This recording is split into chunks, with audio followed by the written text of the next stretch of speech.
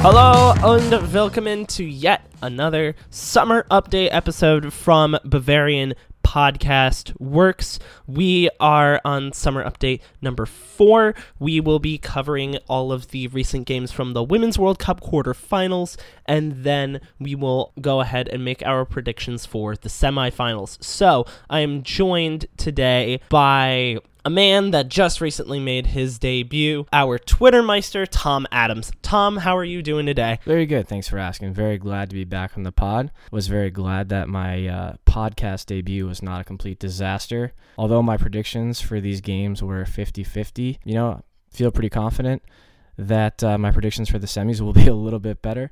And let's get into the pod. Absolutely. Let's go ahead and get right into the football. So I guess the first game that we'll go ahead and take a look at is Sweden and Germany, but we will not be doing any of the talking about it. That will be handed over to yet another new contributor, our friend Marcus Iredal. So Marcus, why don't you go ahead and let us know what your thoughts were on the match? So yeah, as I mentioned in my article, I thought Sweden played fantastic against Germany. Germany came into the game with their rich history, their 15th game non-losing streak, which was the best out of all the teams in the tournament before this game. Their resources, their previous medals, and most importantly, they came into the game with 4 victories in this World Cup in 4 games where they have not let in a single goal. And because of Sweden's fantastic display, now it's time for them to go home. A maximum effort from all of the Swedish players was required before this game, and they beat the odds, in my opinion. I thought it was one of the more entertaining games in this World Cup, or at least from what I've seen. Under the unforgiving sun in Rennes, Sweden and Germany played a thrilling, exciting end-to-end game. Both teams tried to play direct, and this was very evident, especially in the first half. There was not too much midfield play, so it was really a fun game to watch, especially the first half, which had chances from both sides constantly. Best player today, for me, it was 29-year-old Sofia Jakobsson, who, when not on international duty, plays for Montpellier. She reminded me of Ronaldinho in his prime. Quite tall for being a winger, but she has excellent technique, and I was very impressed by her overall playmaking ability. She constantly made clever runs, she constantly dribbled past German defenders and made it all look so easy. The other 2 strikers, Stina Blackenius and a Bayern player who will be leaving for Wolfsburg next season, Fridolina Rolfö, was fantastic as well.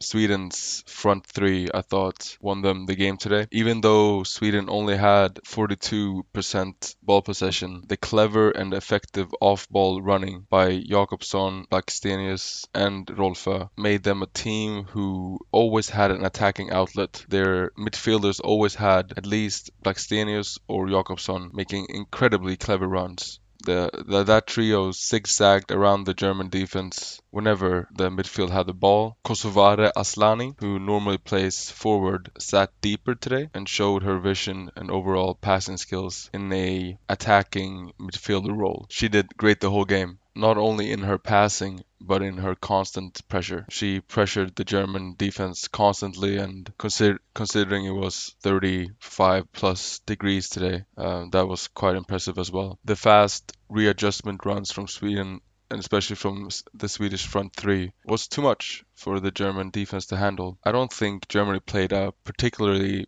bad game. All in all, I think they had a quite good tournament. Before today, as I said, they did not let in a single goal. They played very well their 4 games before this quarterfinal. And again, I don't think they played very bad today. Yet, I do feel that this was a deserved victory for Sweden. Jakobsson, Blackstenius and Rolfö, they found the recipe to beat the German side today. They found the recipe to score 2 goals. I also thought 36-year-old goalkeeper Hedvig Lindahl was outstanding as well today and made some important saves. She is currently clubless. Her last club was Chelsea FC, but her experience has been shown throughout the tournament. She has been fantastic. She saved a penalty against Canada, and she's been overall a very stable and experienced goalkeeper, which I think is very, very important. Obviously, as I am a Swedish national, I am ecstatic. To be honest, I didn't think they would win today, and I was so positively surprised to see this exciting Swedish team. Sweden will miss Fridolina Rolfö in the semifinals due to disciplinary reasons. She got her second yellow card today against Germany. They might also miss center back Nila Fischer, as she was forced to be substituted due to injury against Germany. So these are two big blows. And also considering Sweden lost to the Netherlands in the 2017 Euros, the Netherlands has to be considered favorites in the semifinal. Although I think it's clear that you should not count out the Swedish side. When everything goes well for them, they're a top-class team. Their coach, Peter Gerhardsson, took over after Pia Sundhage, which is a Swedish football legend and a pioneer in the Swedish women's football game. Peter Gerhardsson has made the Swedish play or the whole game plan more offensive. When Sweden was coached by Sundhage, they were more defensive. The Swedish team who reached the Olympics final in 2016 got to the final by playing a Mourinho type of football. Very park the bus, very defensive. Gerhardsson has made them play more offensive with a team that presses more up the field. Although Sweden still in this tournament, we've seen Sweden sit back. I think it is the fast transitions that won them the game today, and that Gerhardsson should get a lot of credit for that. Thank you, Marcus. Now we're going to go ahead and move on to our next game. An absolutely dominant performance on the top half of the bracket. Norway losing to England 3-0 in the very first game of the quarterfinals. Tom, this was the first of the two mispredictions that you had. It was kind of a shock to me when you actually ended up picking Norway, being the England supporter that you are. But what did you think after watching this game and seeing the absolute dominance from England? Of course, it was my first prediction, and I got it terribly wrong. I think I had said 2-0 to Norway, sneaking away with a winner. It might have even been 2-1. Nonetheless, it was so wrong. But just what I do have to say is credit to Phil Neville and the England coaching staff for getting this side regrouped. And despite having that 3-0 win against Cameroon, I mean, this was a more complete, comprehensive 3-0 win. And I think they played far, far better than they did against Cameroon. I mean, they just started off so strong.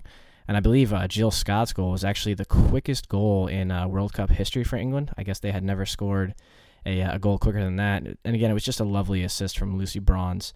And you wonder if that was an intentional dummy from Ellen White en route to that goal when it was making its way to Jill Scott. But nonetheless, it didn't really affect the pace of the ball, getting to Jill Scott. And it was a fine finish. And then, really in that opening stages of the first half, I mean, it was kind of one-way traffic for England. I mean, Norway did have their chances, but what I noticed about their chances in that match, a good portion of them did come from just unforced errors that England were making at the back.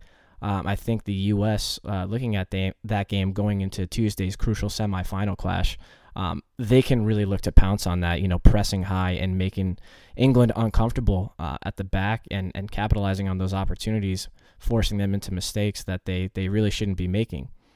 And then again, just rounding out that performance, Lucy Bronze, she had that very cheeky goal from the routine on the set piece, the little short free kick, played it in nicely. And it was a well-deserved 3-0 win. I really, unfortunately, thought Norway would have a lot more bark and a lot more bite. But it did seem, especially after going down so early, that they really had to, change their tactics so early on and kind of adapt to going down. And that really did affect the way that they had to play, and they really just couldn't get a consistent foot forward, so to speak. And I just think it's such a shame because they were one of the most exciting teams, especially without their star Etta Hedeberg. You wonder, in this situation, a game like this, how they might have fared had she been there. But again, I think Norway needs to hold their heads up high. They showed great strength in this tournament, and I think that they were one of the most exciting teams to watch. But England, they really really got it done this match, and the U.S. should worried. And to give this Norway team some credit, I don't really know if they could have fared much better with Hegerberg in the lineup in this game. 50% possession, 80% pass accuracy, covering over 113 kilometers, which was the same as England. The only problem, I guess, was that they had 11 attempts, 3 were on target, versus the 7 attempts on target out of 17 for England. So just getting those chances up would have easily helped Norway advance in this round. And like you mentioned, they were a really good team and they really pressed high and did very well against England, but you give up a goal 3 minutes in and it's going to be a little rough for anybody hoping to go ahead and advance. So we're going to go ahead and move on to the other half of the bracket, to Italy versus the Netherlands. We were really hoping for yet another installment in the great German-Dutch rivalry, but that won't happen because the Germans didn't advance. The Dutch did advance. They handled Italy pretty easily. 2 goals coming very late from Miedema and Van der Gracht, but 2-0 was the final score. Looking statistically, the Dutch put up 21 shots to Italy's 6. Granted, Italy had 2 of those 6 on target, but nearly 60% possession for the Orangi and 82% pass accuracy. In terms of possession and in terms of getting those chances up, we mentioned before that Italy was a team that was pretty comfortable with counterattacking and sitting back and letting teams come to them, but I believe that I mentioned that that's the exact game that the Dutch like to play and that it would be really rough and that Italy might need to adapt, and I was right. That Dutch team pressed high and they kept the pressure on to Italy and they ended up cracking. Tom, what did you see in this game? Yeah, a lot of what you had just said, and just to reiterate, going back to the stats, I mean, the Dutch did outplay the Italians in every single category, and I think from an Italian perspective, what you have to look at is just they were really made to rue the missed chances early on in the game. I mean, I thought that Italy did actually look a little bit the better side in the opening stages in the first half. Valentina Bergamaschi, she should have done better with that chance in the 17th minute. It looked like she was maybe trying to side foot it and come at it from an angle where she would generate some power on it, but she kind of wound up just undercutting the ball, didn't really have any pace on it. It was an easy save for the keeper. And just not too long after that, she had another shot. I believe it was from just inside the top of the left corner of the 18-yard box, and she just pulled it a little bit too much, and it went by the far post. And then you also have to wonder, how much that heat played a factor in that game. I mean, the Italians just seemed to kind of run out of steam during the end of the game, especially after those 2 goals on the set pieces from the Dutch. And I think it was something like the 31st minute where the referee had to call for a mandatory water break for both teams. But again, the Dutch, they made that tactical substitution at halftime. I think it was Lineth Berenstein had come on for Shanice van den Sanden, and I think that definitely showed to have made a difference. Kind of a creative attacking midfielder. And then the chances really started to come for the Dutch, right out of the gates in the second half. And then it did take a while, but I think the Italians were just kind of pinned against it. And like you had said, especially in the second half, living on the counterattacks, and then just a lovely take-in header from a set piece in the 70th minute by Viviane Miedema. And then again, 10 minutes later from Stephanie Van der Gracht. I think I said that right. That's actually trying to mimic Derek Ray's calls on that, the Scottish commentator, who's one of my favorite for the Bundesliga and any sport. So Van der Gracht, 80th minute, sealed the deal. And again, just Italy just looked so exhausted late on trying to chase the game. And I think, again, it'll just come down to them ruining those missed chances early on. It could have been an entirely different story had they converted those. But, there always has to be a loser. So I think the Italians should take some solace in the some of the tough games they had earlier in the group stages, coming down from 1-0 down to beat Australia. A little bit unlucky to have lost 1-0 to Brazil. But, great tournament from them, but the Dutch go through. And it's always very rough when you're trying to play this tournament in the middle of a record heat wave. As you mentioned, it is obviously very hard for any team to go ahead and try to perform to their best. But The Dutch were able to go ahead and do that, and they advanced to the next round where they will play Sweden. Meanwhile, the final game of the quarterfinals was the game that had the most hype around it, a game that many people believed should have probably been the World Cup final. In that case, if it was the World Cup final, then I would have been very happy with the result, as would you have, Tom, as the United States defeated France 2-1. Unlike what I believed would be after penalties, they were able to do it in regular time, in full time. Megan, my President Rapinoe, delivering early and often with a 5th-minute goal that should have easily been deflected. If you haven't seen it, she takes a ball and sends it right towards the goal, but she sends it in low, and somehow it goes underneath the legs of absolutely everybody sitting in front of that goal, and it just trickles in. And then her second goal coming in the 65th minute after a nice, solid, low, calm cross across the open mouth of the goal. Wendy Renard making it a little bit difficult for the United States in the 81st, but the Yanks were able to go ahead and advance to the semifinals. The Americans have yet to be eliminated in the quarterfinals of a World Cup. Some of the lineups were a little bit questionable, especially the decision of Jill Ellis to start Lindsey Horan, who is arguably one of the best players in this tournament, arguably one of the best midfielders, not only on the American side, but in the world on the bench. She is still on a yellow card, which may be the logic behind that. However, having a player like Lindsey Horan start on the bench for what we all believed was going to be the Americans' toughest game, Tom, was a very questionable decision. Yeah, and it's funny you end on that note, because I remember when we were previewing this game and going over the U.S.'s win against Spain, I called for Jill Ellis to please start Lindsey Horan, but now I'm made to eat my own words, because again, she went with Rose Lavelle, Julia Ertz, and Sammy Mewis in the midfield, and I thought that all three of those midfielders played excellent. And Jill Ellis, when you have such a deep squad like the U.S. does, it can be difficult at times to figure out the best 11 to put out for any given match, but credit to her, she did it in what she described in her press conference ahead of the England match as one of the most intense atmospheres at the Parc des Princes that the U.S. has ever played in. And again, speaking to that goes to mentality.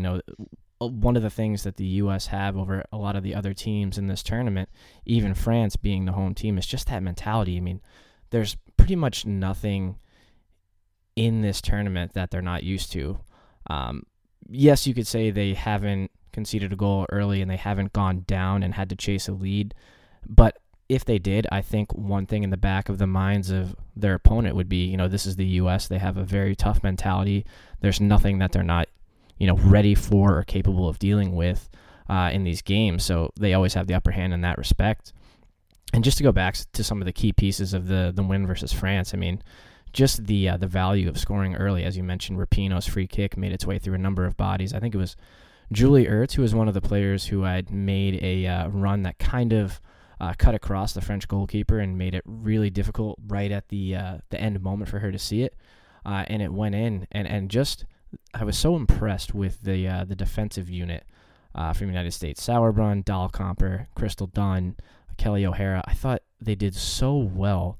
Especially if you look at the stats, like France outpossessed the U.S. in this game, but I thought that back line did so well, moving as a unit in synchronicity, knowing when to step up for the offside trap, knowing when to back off and let France pass around a little bit, and knowing when to step and go in for the challenges. And I think one of the players who really shone for me in that respect was Crystal Dunn. I mean, I thought she had a phenomenal game. When she was beaten, she used her pace to get back and recover. She knew when to step forward to make the challenges. She knew when to tuck in, when to cut out more wide. She knew when to hold her runs going forward. She knew when to do the opposite of that and burst forward and join in on the attack. And I just think a player like her deserves a special shout out. And then again, another player who really got involved more, a lot more, I should say, than they did during the Spain game was Alex Morgan.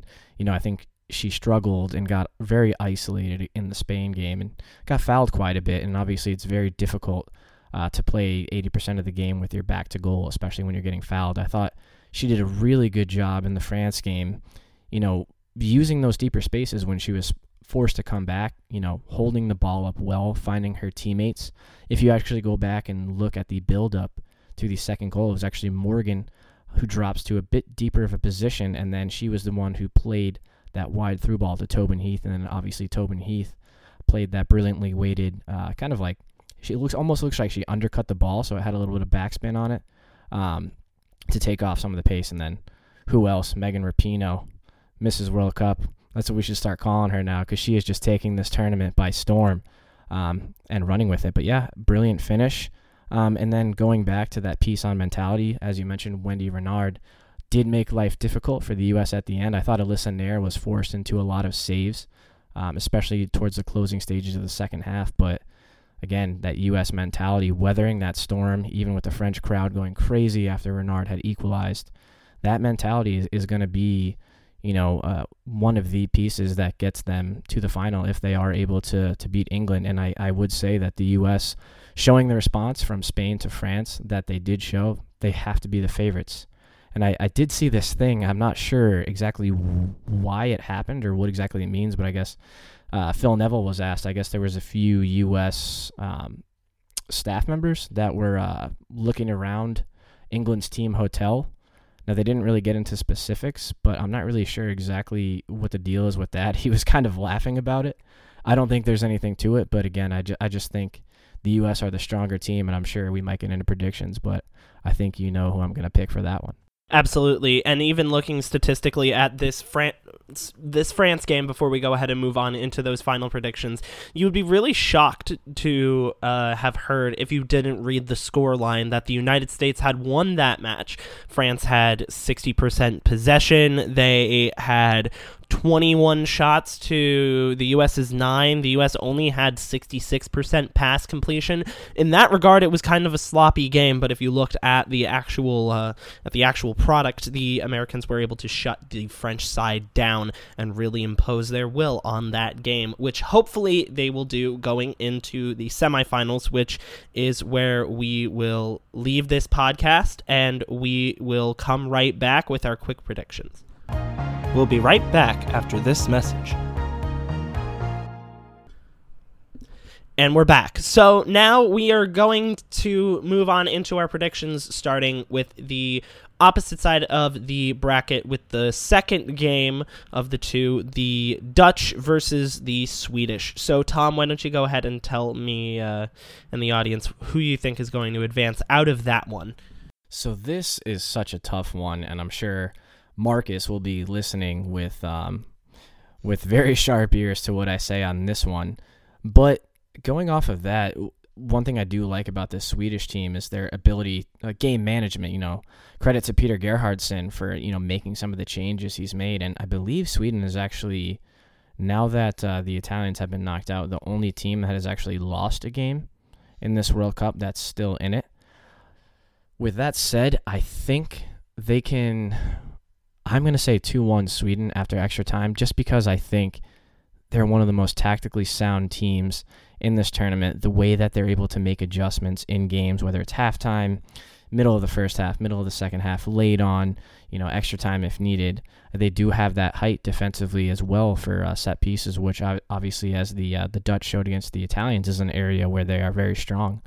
So I'm sure Marcus will be happy to hear that I'm going to say 2-1 to Sweden after extra time. That's a very interesting prediction, and they are a good team, and I definitely believe in them.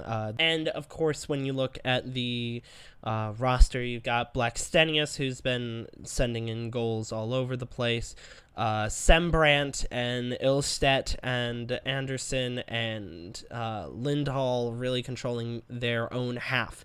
However, this Dutch team is really good at attacking and pressing. I think that Sweden may fall into the same trap that Italy does when it comes to playing the Dutch. Italy was a very good defensive team and was good at playing counterattacks, as was Sweden when they really went ahead and let Germany come to them in that win that it let them move on. I don't think that it works for them this time. This Dutch team is just incredibly volatile.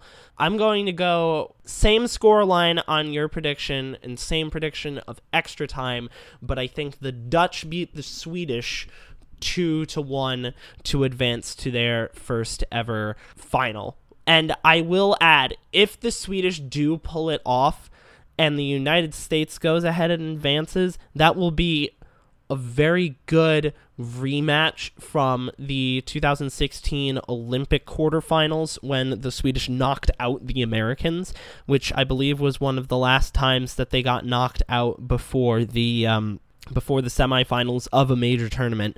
So that will be interesting for them. But first, if the U.S. has to go ahead and try to do that, they will need to beat England in the first set of semifinals. I'm going to go ahead and go first. It does not matter whether this was 2019 or 1776, because just like the American Revolution, the Yanks are going to beat the British. The British may be coming, but the Americans will be beating them back, just like Lexington, Concord, and Yorktown before them. Shout out to all of our British followers that listen to this podcast for all of the American Revolution jokes. But trust me when I say that this England team is going to make it incredibly hard for the Americans.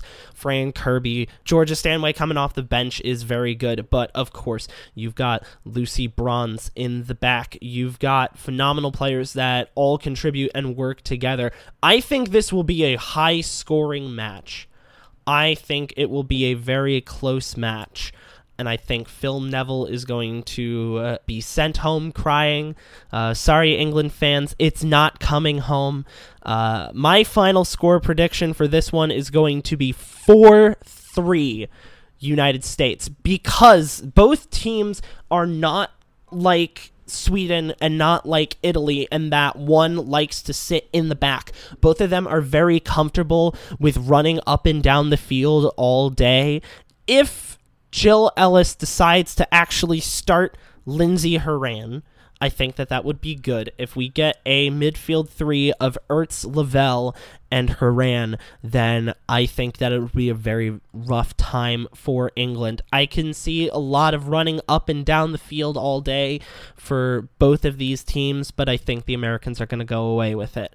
Tom, what are your thoughts? I was going to say, when I was listening to you on that prediction, you stole my thunder a bit, but I could turn it in and easily just say that great minds think alike. I was going to mention the rematch from that 2016 Olympic Games final. You know, that's what I want, the revenge, so to speak, from that final. So a USA-Sweden final obviously is what I'm going with, but I think as far as the USA-England game, I can easily see a 3-1 happening.